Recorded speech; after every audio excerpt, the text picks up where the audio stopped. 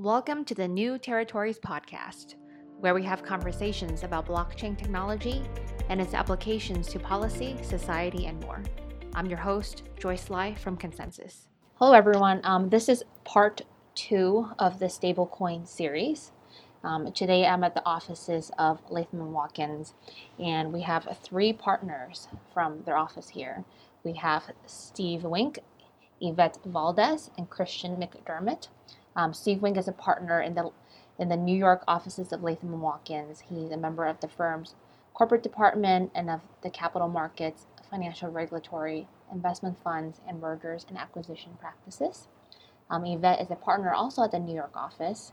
She is head of the U.S. derivatives regulatory practice, is a member of the firm's financial institutions and fintech industry groups. And Christian is from London, so I'm very lucky to have been able to catch him here today. He is also a partner and is in the outsourcing and technology transactions practice in their London office. So welcome, everyone. Thanks for being here. Nice to be here.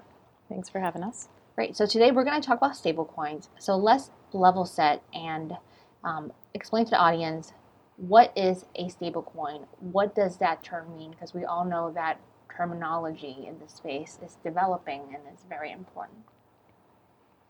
Well, I think it's really derived from the need to have a stable, non-volatile currency, cryptocurrency, and just like how the dollar, the reason the dollar becomes the currency of most commercial transactions in the world is because it's more stable than other currencies generally. So the idea here is to create some sort of mechanism in the token or coin that would maintain the stability, and reduce volatility of the value. Right. And I think to get a little bit more granular, you can probably divide stablecoins into 2 different types at this point. You've got asset-backed stablecoins. You've also got algorithmic stablecoins. In the asset-backed world, they're backed by off-chain collateral or on-chain collateral like fiat currency commodities, on-chain like Ether and other cryptocurrencies. Mm-hmm. And within those collateral pools, it could be pegged to just the dollar. They could be soft pegs. They could be hard pegs. They could also effectively be IOUs to the collateral or not. And so there's various structures that I think we're certainly seeing with respect to asset-backed stablecoins. And then the algorithmic stablecoins effectively monitor the supply and demand by smart contract and algorithms. Okay. And so there isn't really collateral backing it, if you will, in order to stabilize it. I see. Do you agree with those definitions, Christian? Yes, absolutely, I do. Okay, great. Since we have you here, Christian, and you're a privacy lawyer from the UK, would love to hear your thoughts on some of the privacy issues, although we learned that you pronounce it privacy. So, looking at stablecoins from the data privacy perspective, what are the key privacy issues that potential issuers of the stablecoin and other people who use the stablecoin need to consider when they design the actual stablecoin and the system in which the stablecoin will operate in? Yeah, sure. And thanks for having me here. I think this is a really interesting question because from my perspective at least, privacy law is one of the areas where actual day-to-day business practices are often most at odds with legal and regulatory expectations in this area. And I think that problem is only going to get worse when you add novel concepts like stablecoins into the mix. So what are these problems? Can you elaborate on that a little bit? Yeah, of course. So, I mean, as you mentioned, I'm based in the UK. So coming at it, first of all, from a European perspective, and the UK is still part of the European Union for the time being. But there are also some recent US developments that we should touch on as well. But so starting with the EU, most people may already be aware of the GDPR. And for anyone who's interested, GDPR stands for General Data Protection Regulation. And it's regarded as one of the world's most far-reaching and advanced privacy regimes. The GDPR came into force on the 28th of May 2018. It's applicable in all 28 EU member states, as well as 3 EEA states of Norway, Liechtenstein, and Iceland. But then thinking in terms of scope and for your US listeners, in addition to companies that are operating in the European Union, the GDPR also applies to non-EU businesses, so that's including US businesses, if they either market their products to residents of the European Union or they monitor the behavior of residents of the European Union. So that means that the GDPR is something that can't be ignored, even for businesses that are majority US-centric, and especially given the level of fines that regulators can levy. So under the GDPR, monetary fines can be up to 20 million euro, or in the case of an undertaking, up to 4% of the total global turnover for the preceding financial year, whichever of those two figures is higher. So we're talking about big numbers, and also regulators are increasingly showing themselves to be willing to exercise these newfound fining powers that they've got, because we've seen a number of large, high-profile fines being announced in recent months. And so at its core, the GDPR places obligations on so-called data controllers. And those are the entities that determine, and this is the kind of the legal speak here, but the entities that determine the purposes and means of the processing of personal data. And the GDPR also gives certain rights to so-called data subjects. So the two concepts I think to bear in mind are the data controllers and data subjects. And the data subjects are the natural persons to whom the personal data relates. And the GDPR gives data subjects the power to enforce those rights against the data controllers. So far, so good. But anyone who's been following developments in this space will know that there's tensions emerging when it comes to applying the GDPR to distributed ledger technologies. So much so that actually the European Parliament commissioned a recent study on whether DLT is actually consistent at its core with European privacy law. So that was published in July this year, and the study identified two overarching factors that give rise to these tensions between DLT and GDPR. Firstly, the GDPR is based on this core assumption that in relation to each personal data point, there's at least one entity, that's the data controller that we talked about, against whom data subjects can enforce their rights. However, one of the features of DLT is often decentralization, which can make it very difficult then to identify which entities are the data controllers. And this is not helped, this uncertainty isn't helped by recent European case law, which has muddied the waters actually on which entities will qualify as a controller or a joint controller. Can I interrupt you for a second and ask you one question is, before we get into who is a data controller, right? In the context of a stable coin, so let's say I take a USDC and buy 1 cup of coffee in it. Which part of that is the personal data? It's a great question. So personal data is any data that relates to, or that can be used to identify a living individual. And so it can be kind of innocuous things. So your name is personal data, your email address is personal data, your telephone number, your address, all these things are personal data. And I think the thing that maybe confuses people quite often is they will say, well, if it's on a blockchain, if it's on a ledger, then it's going to be encrypted, or if it will be hashed. So actually, if someone's just looking at it, they won't be able to tell that it's me, or they won't be able to read that data. But the way that European privacy law at least works is that even if data is encrypted or hashed, it's still likely that data will constitute personal data because of you have to look at who's got the key to unencrypt that data. But the key thing to bear in mind, I think, when you're thinking about personal data is that if it's encrypted or hashed, it can still be personal data for these purposes. Okay, thank you. Not at all. So so we talked about this kind of mismatch between decentralization of the DLT and then the assumption that there's going to be a core kind of controller always.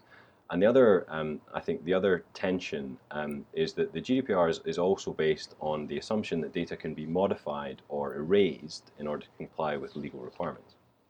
And again, this is difficult to reconcile with the difficulty that's inherent in editing previous entries on a blockchain. The whole point is that it's not necessarily impossible, but extremely difficult to do that.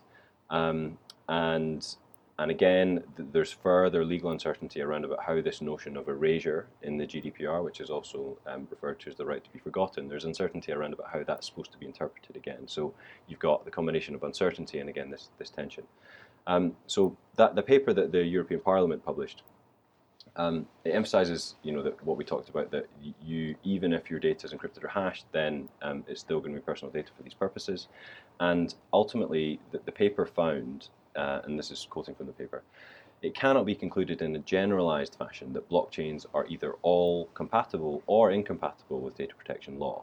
Rather, each use of technology must be examined on its own merits to reach such a conclusion. So it's basically kind of sitting on the fence, but it's helpful in that it's not saying distributed ledger technology is fundamentally incompatible with privacy law, but it's saying you need to look in a case-by-case basis.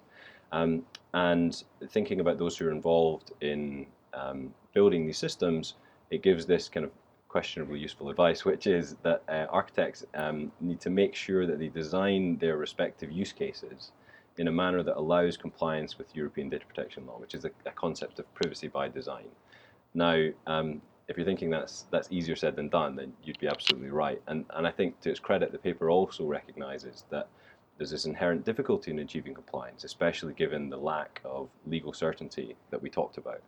And so one of the things that the paper calls on is for additional regulatory guidance, not necessarily changing the law, but saying that the regulator should come out and give more guidance on how the law will apply in individual use cases. And it also it recommends that regulators should explore things like certification mechanisms and industry codes of conduct that are being talked about in the context of technologies like the cloud, as a way of potentially squaring the circle on this kind of stuff. So that's a lot about Europe. Turning to the US for a moment. So the key development over here that I've been keeping track of from afar in the UK is the enactment of the California Consumer Privacy Act, and that's referred to as the CCPA for short. And so that was first enacted in 2018. It's important to bear in mind it's not enforced yet, but it will take effect on the 1st of January 2020.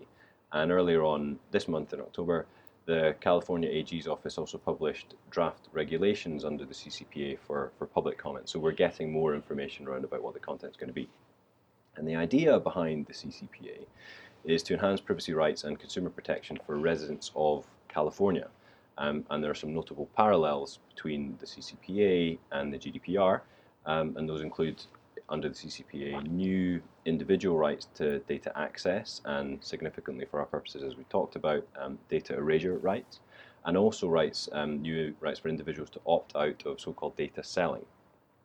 So given the parallels between the two regimes, I think it's likely that California regulators and tech companies are going to encounter similar issues to those that I've just been talking about in Europe, around about these inconsistencies between technology and the way that the law is structured. Another thing, though, that is worth bearing in mind is that there are actually significant differences also between the CCPA and the GDPR, and this is even highlighted in a fact sheet that the AG's office published on the CCPA. So unfortunately for Californian businesses that operate internationally, they're going to potentially have to take more than one regime into account when they're designing their solutions. And the other point to bear in mind is, as you guys in the US will be very aware, that this is a California-specific piece of legislation, right? And it hasn't gone, that hasn't gone unnoticed in the US business community. So on the 10th of September, earlier this year, CEOs from 51 companies from the Business Roundtable, which is a non-profit association made up of CEOs of major US companies, so includes IBM, Amazon, Dell, and General Motors, they all signed a letter addressed to US congressional leaders, and they pointed out, and I'll quote from the letter, consumers should not and cannot be expected to understand rules that may change depending on the state in which they reside, the state in which they're accessing the internet, and the state in which the company's operation is providing those resources or services. And they conclude their letter by urging Congress to act and create a comprehensive federal consumer data privacy law. So overall, I think it's very much a case of watch this space when it comes to privacy regulation in the US, and also what it means for US-based stablecoins in the longer term. But I think there's learnings that can be taken from Europe. That's great, thank you. Yeah, that is a very comprehensive overview of both UK and I guess California here on the state side on the things you need to think of if you want to incorporate a stablecoin in something that you do as a part of the bigger process, right? So in a different perspective, I guess getting a little bit more granular on the structure of a stablecoin itself. We do have Yvette here, who's a commodities lawyer, and also Steve, who focuses on broker-dealer issues, amongst other things. So I'd love to hear from the two of you if someone wants to structure the actual stablecoin, from a commodities law perspective, what are some of the U.S. legal issues? Sure, I'll take a stab at that. So just to define a little bit, when we say commodities law issues, we're talking about two things. One, commodities, and commodity interests. So just to kind of throw out some definitions out there, commodities and commodity interests, which would be derivatives and other swaps, are largely regulated and have regulatory oversight by the CFTC, the Commodity Futures Trading Commission. And the Commodity Exchange Act is the statute that effectively implements the regulatory regime, if you will, and the statutory regime governing commodity interests. Commodities are everything except for onions and box office receipts that had very good lobbies when that definition was being finalized, in particular when then it was further revised under Dodd-Frank in 2010. So what does that mean? That means that when the CFTC was looking at cryptocurrencies and trying to understand their regulatory oversight, where their jurisdictional mandate would be within crypto asset activities, very early on there were statements by the commissioners stating that cryptocurrencies, virtual currencies, which is the term they tend to use, are commodities. And then that was further confirmed through enforcement action and litigation. So we do know that cryptocurrencies, crypto assets, these types of digital assets would all be considered commodities because the definition is very broad. There are two things. One is the CFTC has enforcement authority over spot trading of commodities, and it has a very robust regulatory supervisory role with respect to commodity interests, which would be derivatives and swaps. So taking a stable coin, there's a couple of things that we need to think about. The first is the stable coin is a cryptocurrency. So the trading of that cryptocurrency in any way, shape, or form would be subject to enforcement authority by the CFTC, and that means that the CFTC polices against manipulation and fraud in the spot trading market. There are also additional rules that apply in the spot market that folks need to think about, which is if the stable coin, for instance, would be used, would be purchased on leverage, there are retail commodity leverage rules that apply, which effectively would regulate that leveraged purchase or margined purchase, financed purchase of the commodity as if it were a futures contract. So within the spot contract or the spot trading of a stable coin itself, just as any cryptocurrency, because frankly this analysis applies to any digital asset, there needs to be a consideration as to how it's being purchased, how it's being sold, whether or not there's financing involved.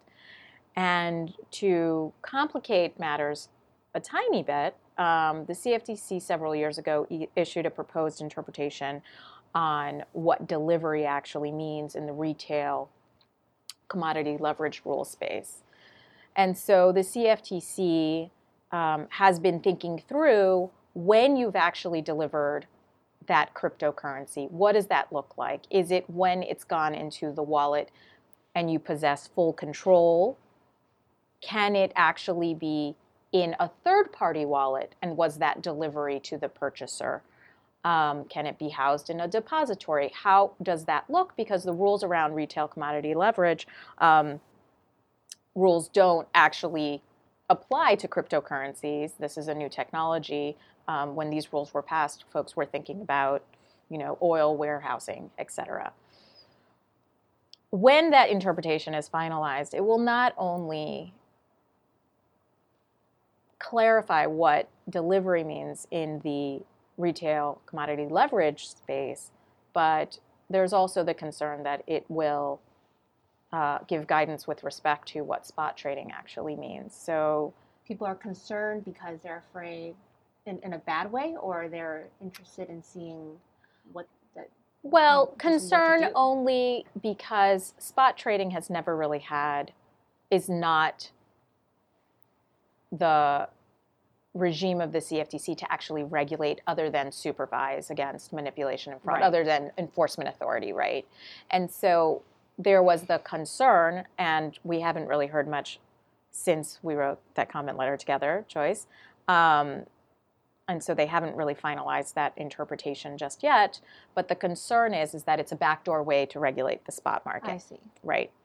Because if you're telling me what delivery means in the leveraged commodity space, which is effectively a spot transaction that was financed, what does that say about the spot market when the CFTC has never really had authority to actually regulate? So there was a concern that this could be a backdoor way to actually regulate that space. But isn't that up to Congress?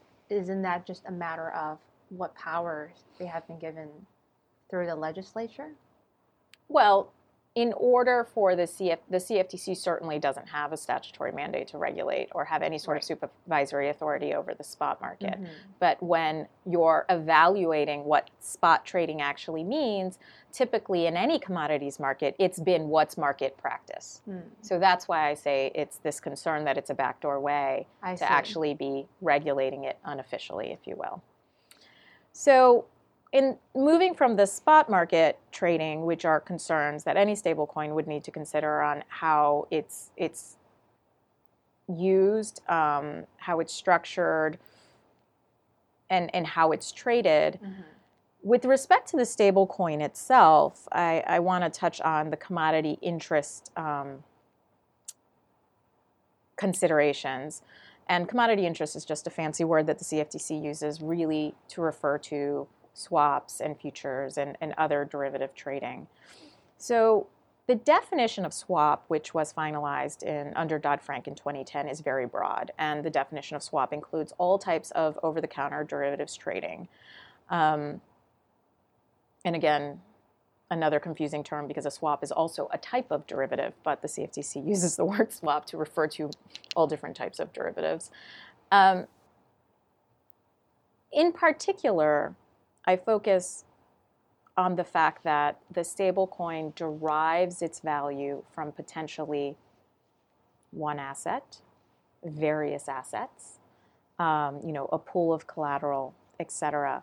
There are these concepts of pegging the stablecoin to an underlying value, and how that value is actually determined can vary. It could effectively take place on the market where you have various market makers who are buying and selling and participating in the market in order to ensure that the stablecoin value remains constant.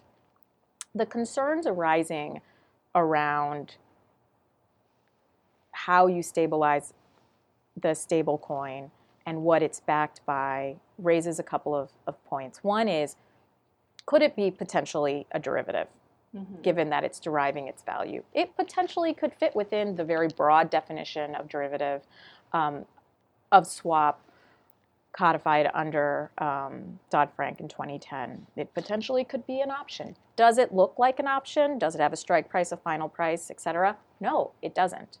But the definition was so broad and it gives so much discretion to the commission that it's certainly a consideration before any launch of a stablecoin that you would certainly need to have that discussion with the CFTC to ensure that folks are on board, that there is no risk, because effectively the CFTC is there to ensure that there is not this risk to the market where there is a financial instrument that could have potentially been a derivative that was otherwise unregulated.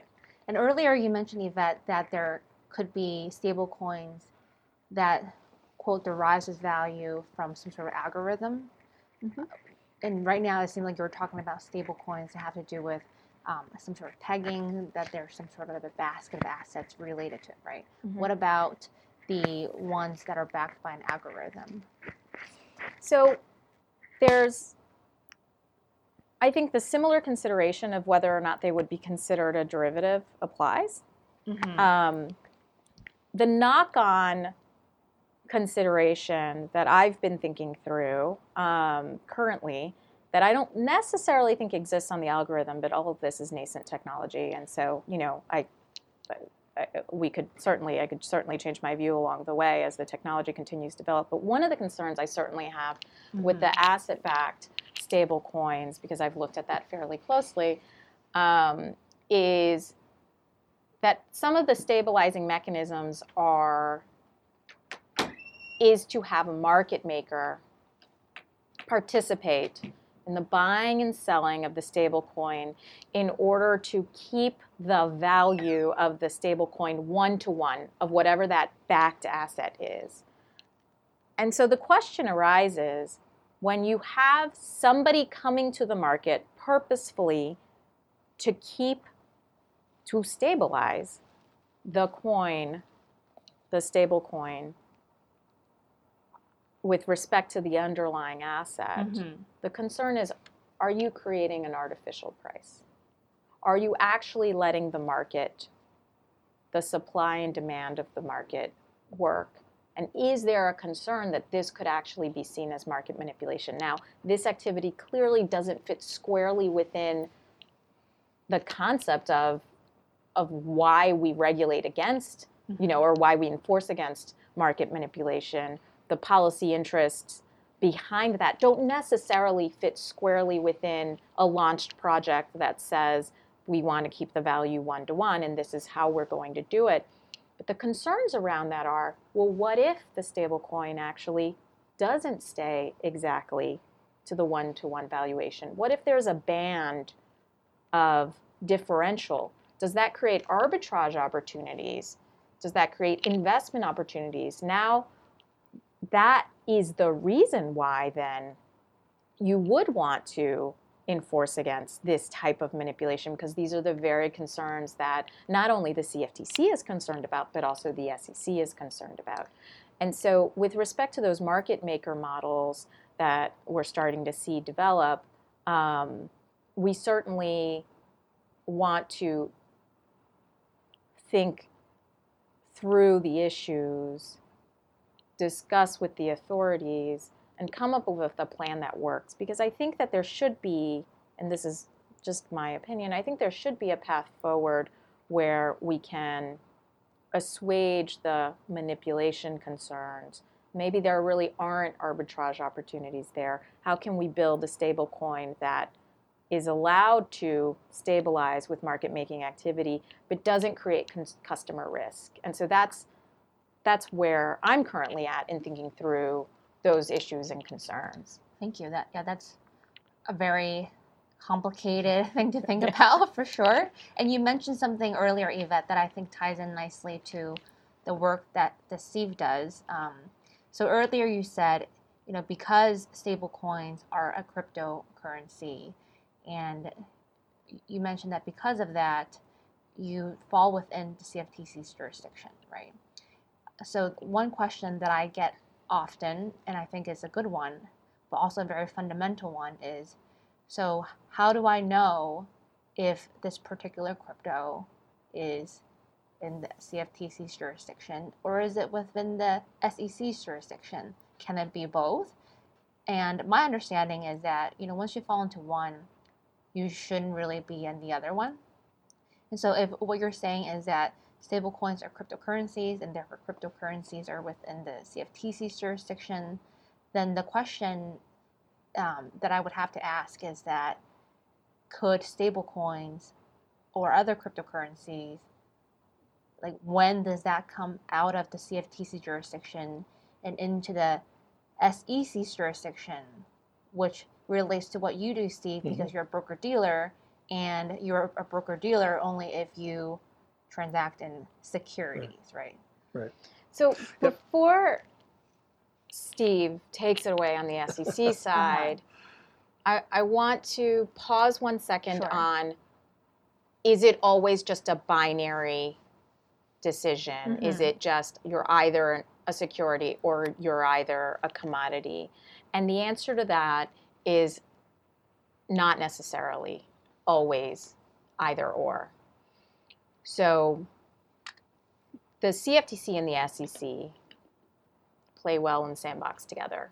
And years ago, unrelated to cryptocurrency, under the Commodity Futures Modernization Act, effectively there was something called the hybrid instrument exemption, which said you might have facets of both, and this was really for structured products. You're a warrant, but you also have some sort of effects component built into the warrant.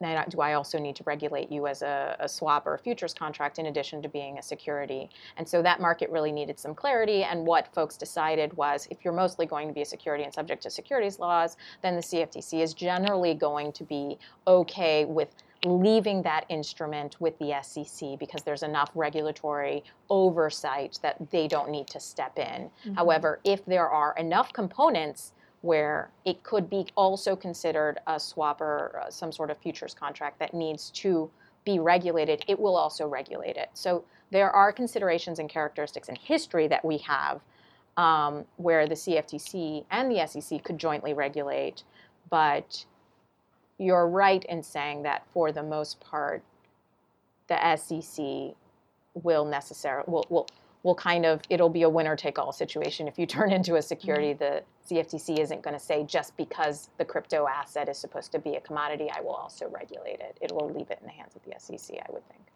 That makes sense. Thank you. So from your perspective, Steve, as a primarily broker-dealer lawyer, I know you do lots of other things.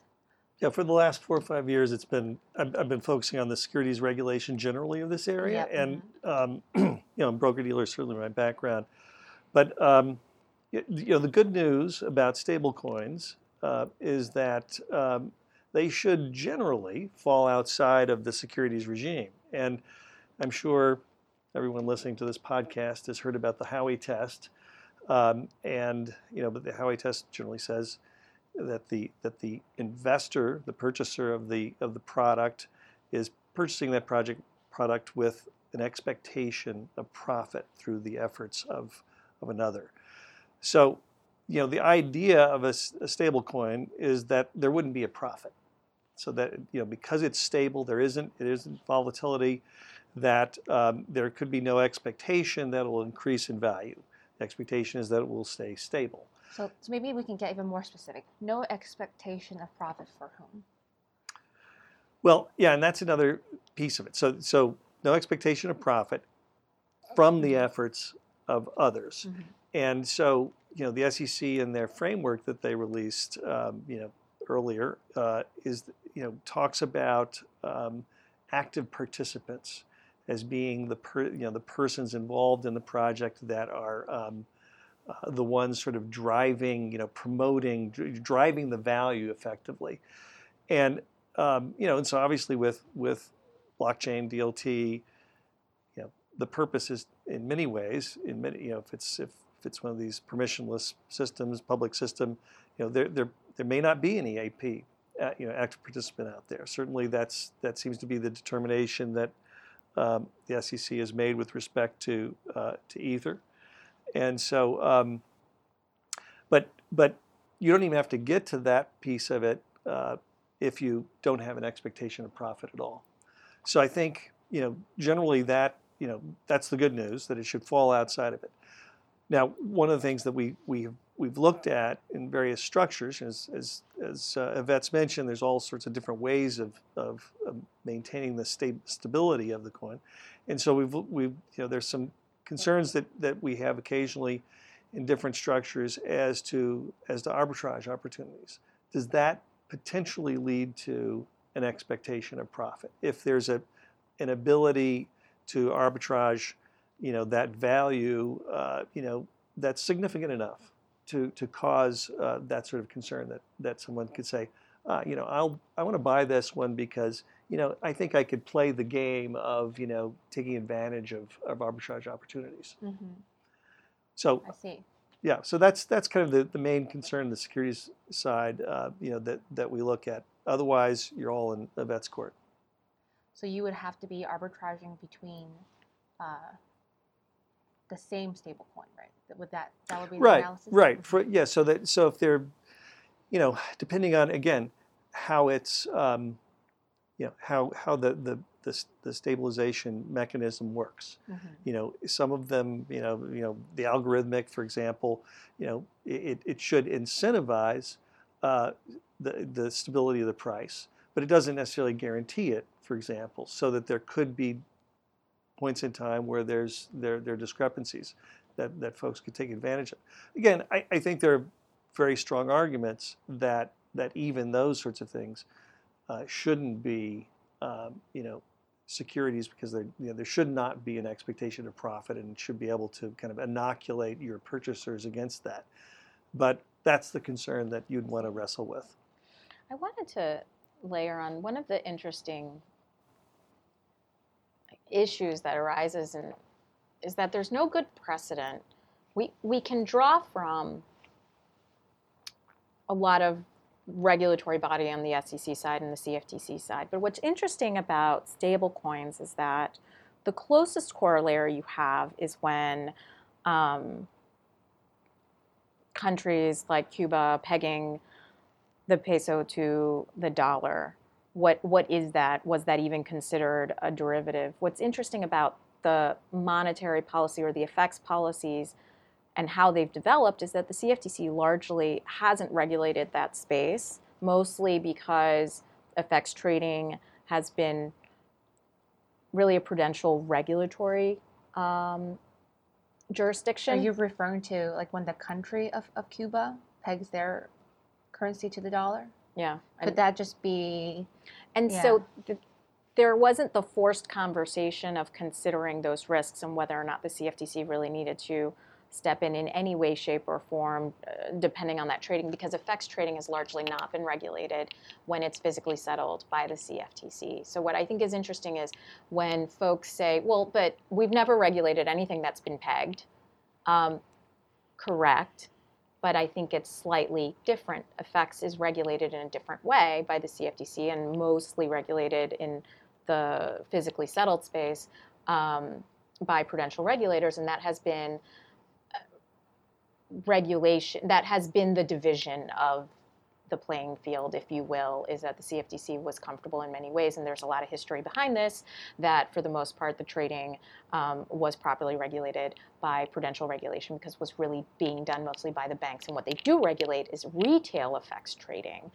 So thinking about trying to look to past examples of how we could fit in regulatory precedent is difficult because the effects, the pegging of currencies and the related trading has not been something that the CFTC has necessarily typically stepped into or been able to develop thought around because it wasn't something that they were regulating at the time, if you will, and or was easily tradable by retailers, if you will. So I think it's a really interesting question that we have to dive into and think through, and that certainly the CFTC is thinking through because we don't have good sort of precedent to draw from at this point. And one final question I have is for you two. Do you have any sort of opinion on whether the protocol that the stablecoin uses, whether it's a public one or a more private one, does that factor into any of your analyses at all? From the security side, I don't think so. I think it's pretty straightforward that you're looking at that expectation of profit piece. The private versus public does come into play, though, to a certain extent in the public policy area, where you're looking at the fact that the regulation of investments in the securities world and even in the commodities world is really focused on intermediaries throughout the world, really. And of course the purpose there was to create a trusted intermediary And so all these regulations and statutes are all based on that notion. And of course, in this world, the idea was to create a trustless system so that you don't have to have an intermediary, in the middle that is regulated. So there's this sort of antithetical, piece where these regulations, don't really contemplate something like this, that where it'd be public and you disintermediate the intermediaries. Great. Well, thank you very much for your time. This has been a lot of fun. And thank you again for joining us. We lost Christian along the way. He had to go, but thank you to Christian as well. Thank you. Thanks, Joyce.